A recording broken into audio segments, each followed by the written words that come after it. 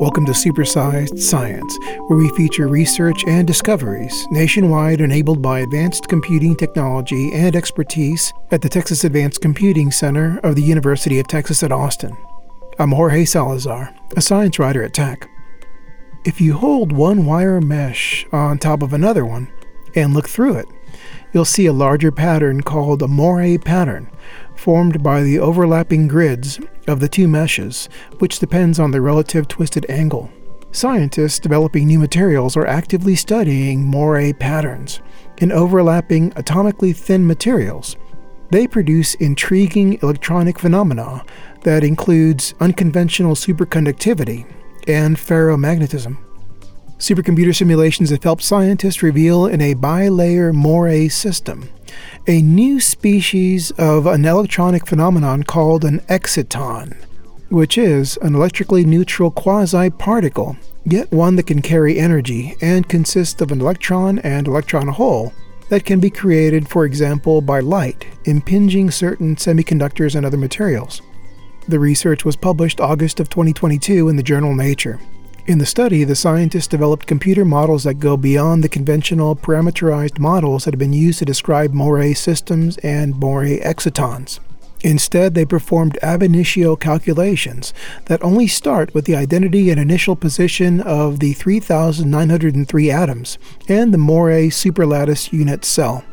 On the podcast to talk about their study are Stephen G. Louie, a distinguished professor of physics at the University of California, Berkeley, and a senior faculty scientist at the Lawrence Berkeley National Laboratory. Mit Naik, a postdoctoral researcher working with Professor Louie at UC Berkeley and LBNL, and Felipe Ornada, assistant professor in the Department of Materials Science and Engineering at Stanford University and a principal investigator at the SLAC National Accelerator Laboratory. Drs. Louie, Naik, and Ornada, welcome to the podcast. Thank you for having us, and we are delighted to be here today. Would you maybe start with the main findings of a study that was recently published August of 2022 in the journal Nature? And this is having to do with Moiré patterns of two-dimensional materials. Could you fill us in on the main findings of that? What did you find? In this work, we discover a novel exciton of unforeseen intralayer charge transfer character in a Moiré superlattice formed by two atomically thin layers of transition metal dicarbogenide materials. In the individual two-dimensional materials forming the Moiré superlattice, for example, a monolayer of tungsten disulfide or tungsten diselenide, the only type of exciton found is a Moiré exciton, where the photoexcited electron and photoexcited hole wave function form a bound object with the electron density strongly overlapping the whole density in space. But when a Moiré superlattice is constructed by laying one monolayer on top of another monolayer, what we discover is that a rich collection of new excitons with different characters occur. Particularly, we found that some of the excitons no longer possess the original, what we call the Moiré exciton character. Due to a strong structural reconstruction of the Moiré pattern, the photoexcited electron and hole are now spatially separated from each other to form a what we call intralayer charge transfer exciton. Because of their new character, these excitons respond differently to external stimulations, which can be exploited for applications. Our experimental colleagues, led by Professor Feng Wang at UC Berkeley, verify our theoretical predictions by finding distinct signatures of the intralayer charge transfer exciton in their measurements. So these are the basic findings that we presented in our Nature paper. Oh, maybe I can add also a few comments also on the exons and why we're interested in this sort of material. And we've been talking about exciton, and what is an exciton? So exciton is an excited electronic configuration in a semiconductor or an insulator. It can typically create that when the material is bombarded with light or some other stimuli. So what happens is that when light, or more specifically a photon, is absorbed by a semiconductor, the process basically excites one electron in the valence band. These are the electrons that form the chemical bonds into the conduction band. And when the electron is excited, it leaves behind a hole. And what happens is that this excited electron and this hole that is left behind, individually, they can move freely in the material. They can give rise to electroconduction. Now, and that's basically what is the fundamental basis for the semiconducting technology nowadays. But what happens is that the conduction electron that you just created is negatively charged. The hole that left behind is positively charged. And because of that, there is a strong, what we call Coulomb interaction between this positive and negative carriers or excitations. And they basically interact very strongly, and they create a bound pair that lowers the energy. And that's what we call this exciton. So the analogy is pretty similar to a hydrogen atom, where you have a proton and electron, qualitatively that form a stable object, but also this net positive hole and negative electron also interact strongly and create an excitation. Now, what's interesting is that in this materials that we're studying, these transition metal dicocogenate that Dr. Naik just mentioned, they're class of three-dimensional materials with a thickness of just 3 atoms. So these are materials that we call van der Waals materials because they interact only very weakly with other materials. They're layered and can be easily separated and exfoliated. And this transition metal dicocogenates, they have very unique and strong light absorption properties that make them really great platforms for how we can study light and matter interaction, quantum technology, and the 2D limit. So also know those monolayers, this transition metal dicocogenates, they can be stacked in the lab. And with that, it can create much more complicated structures that we call heterostructure, by just piling this layer of materials. And they have unique properties. And of course, experiments can also control the layers that you put in and the twist angle and the Moiré pattern. Would you speak to the model that you developed of this Moiré superlattice? And I think Dr. Louis also mentioned earlier the experimental data that was used to verify it. Could you talk about some of the data that was used to build the model as well? In our study, we go beyond the conventional parameterized models that have been used to describe Moiré systems and Moiré excitons.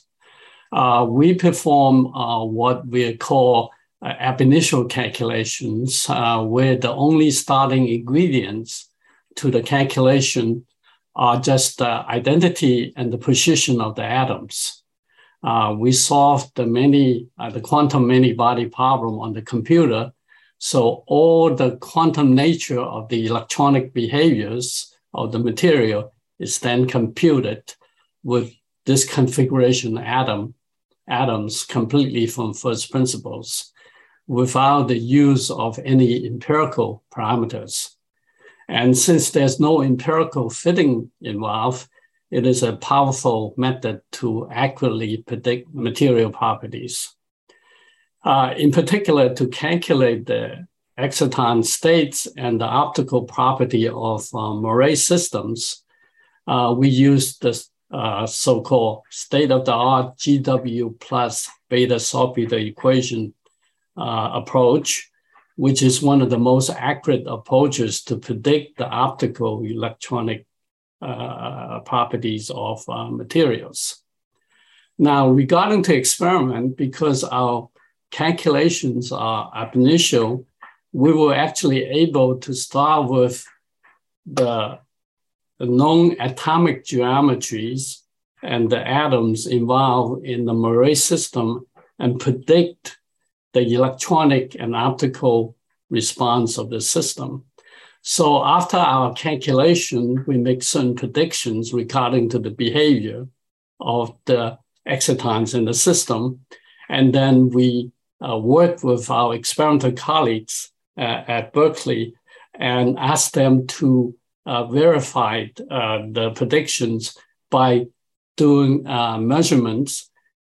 Basically, they shine light on the material and then look at the reflection of the light and see how the system responds to the impinging photons. In addition to looking at the pristine material, they could dope the material, they could apply magnetic field to the material, they could apply electric field to the materials. And that's what we talk about, how the external perturbation could distort the excitons and change their response.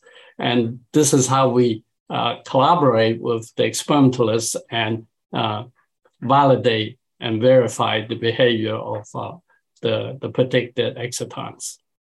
Could you speak to some of the computation that went into this model? What were the main challenges? And basically, why did you need supercomputers? So as Professor Louis mentioned, the GWBSE method is very accurate, but it is also very computationally challenging. Simulating an exciton requires us to perform very computationally expensive 6-dimensional integrals numerous times.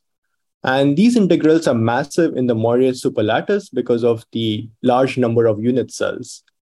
And it's impossible, in fact, currently to compute fully these integrals, even with the best state-of-the-art high-performance computing facilities.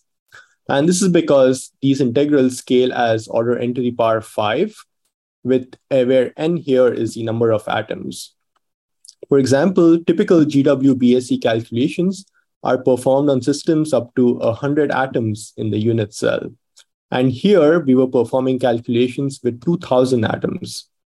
So initially, it seemed almost impossible, but we came up with an ingenious method that reduced the computation cost by 1,000,000 times without losing any accuracy. We found a way to approximate each 2,000 atom integral as a sum over 3 atom integrals, which were computationally possible to compute. And this really made it possible to calculate the excitonic states and optical spectrum of the large area Moiré superlattice. And we're calling this new technique the pristine unit cell matrix projection method. That's amazing. Could you speak to some of the resources that TAC provided in this? Indeed, as I mentioned, we're really trying to push the limit of the number of atoms. So we did initially face several issues with running some of the large-scale Moiré calculations on Frontera in particular. But we received a lot of helpful support from the research associates at the TSCC who helped us resolve these problems.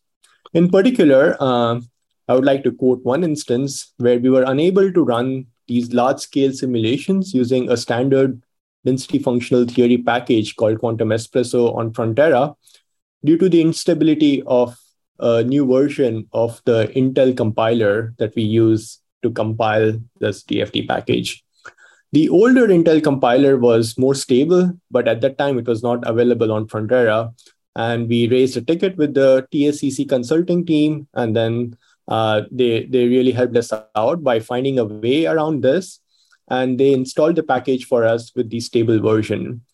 And this has really helped us and allowed us to compute the electronic structure of the WS2 Moiré superlattice that went into this work.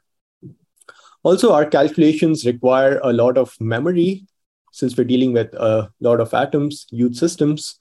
So it needs a lot of memory or RAM on each compute node, as well as we need very fast communications between the nodes of the HPC machines. And Frontera and Stampede 2 hardware, they efficiently cater to these requirements by providing state-of-the-art inter-node connectivity and sufficient memory on each node. Does anyone want to speak more to how this research relates to ordinary non-scientists? Basically, we have kind of make connection to all the daily devices, the electronic, optoelectronic devices that we encounter. However, I could make a comment on, why, supercomputers is so important in the kind of work we do. Supercomputers actually help us to study complex material system and novel phenomena that cannot be really study well using pen and paper kind of analytic theory. Basically, this kind of large-scale simulations enable us to uncover new physical principles and find pathways to engineer material properties for real-world applications. So including complete atomistic details from first principle with quantum many-body theory, while computationally is very demanding, it's important for conceptual and quantitative accuracies because of the many quantum degree of freedom in real materials. So computationally less expensive alternatives like coarse-grained model that you often encounter in the literature, they more rely on fit parameters, which can often miss important degree of freedom that could result in some incomplete, even qualitatively incomplete description of some materials properties. So this is a pitch on why, doing this kind of large-scale computation with facilities such as the tech facilities are so important in our research from the point of view of a public support of this kind of research facilities. You've been listening to Stephen G. Louie and Mit Naik of UC Berkeley and LBNL, and Felipe Ornata of Stanford University and SLAC. Supersized Science is part of the Texas Podcast Network, the conversations changing the world, brought to you by the University of Texas at Austin. The opinions expressed in this podcast represent the views of the hosts, not of the University of Texas at Austin. For the Texas Advanced Computing Center, I'm Moiré Salazar.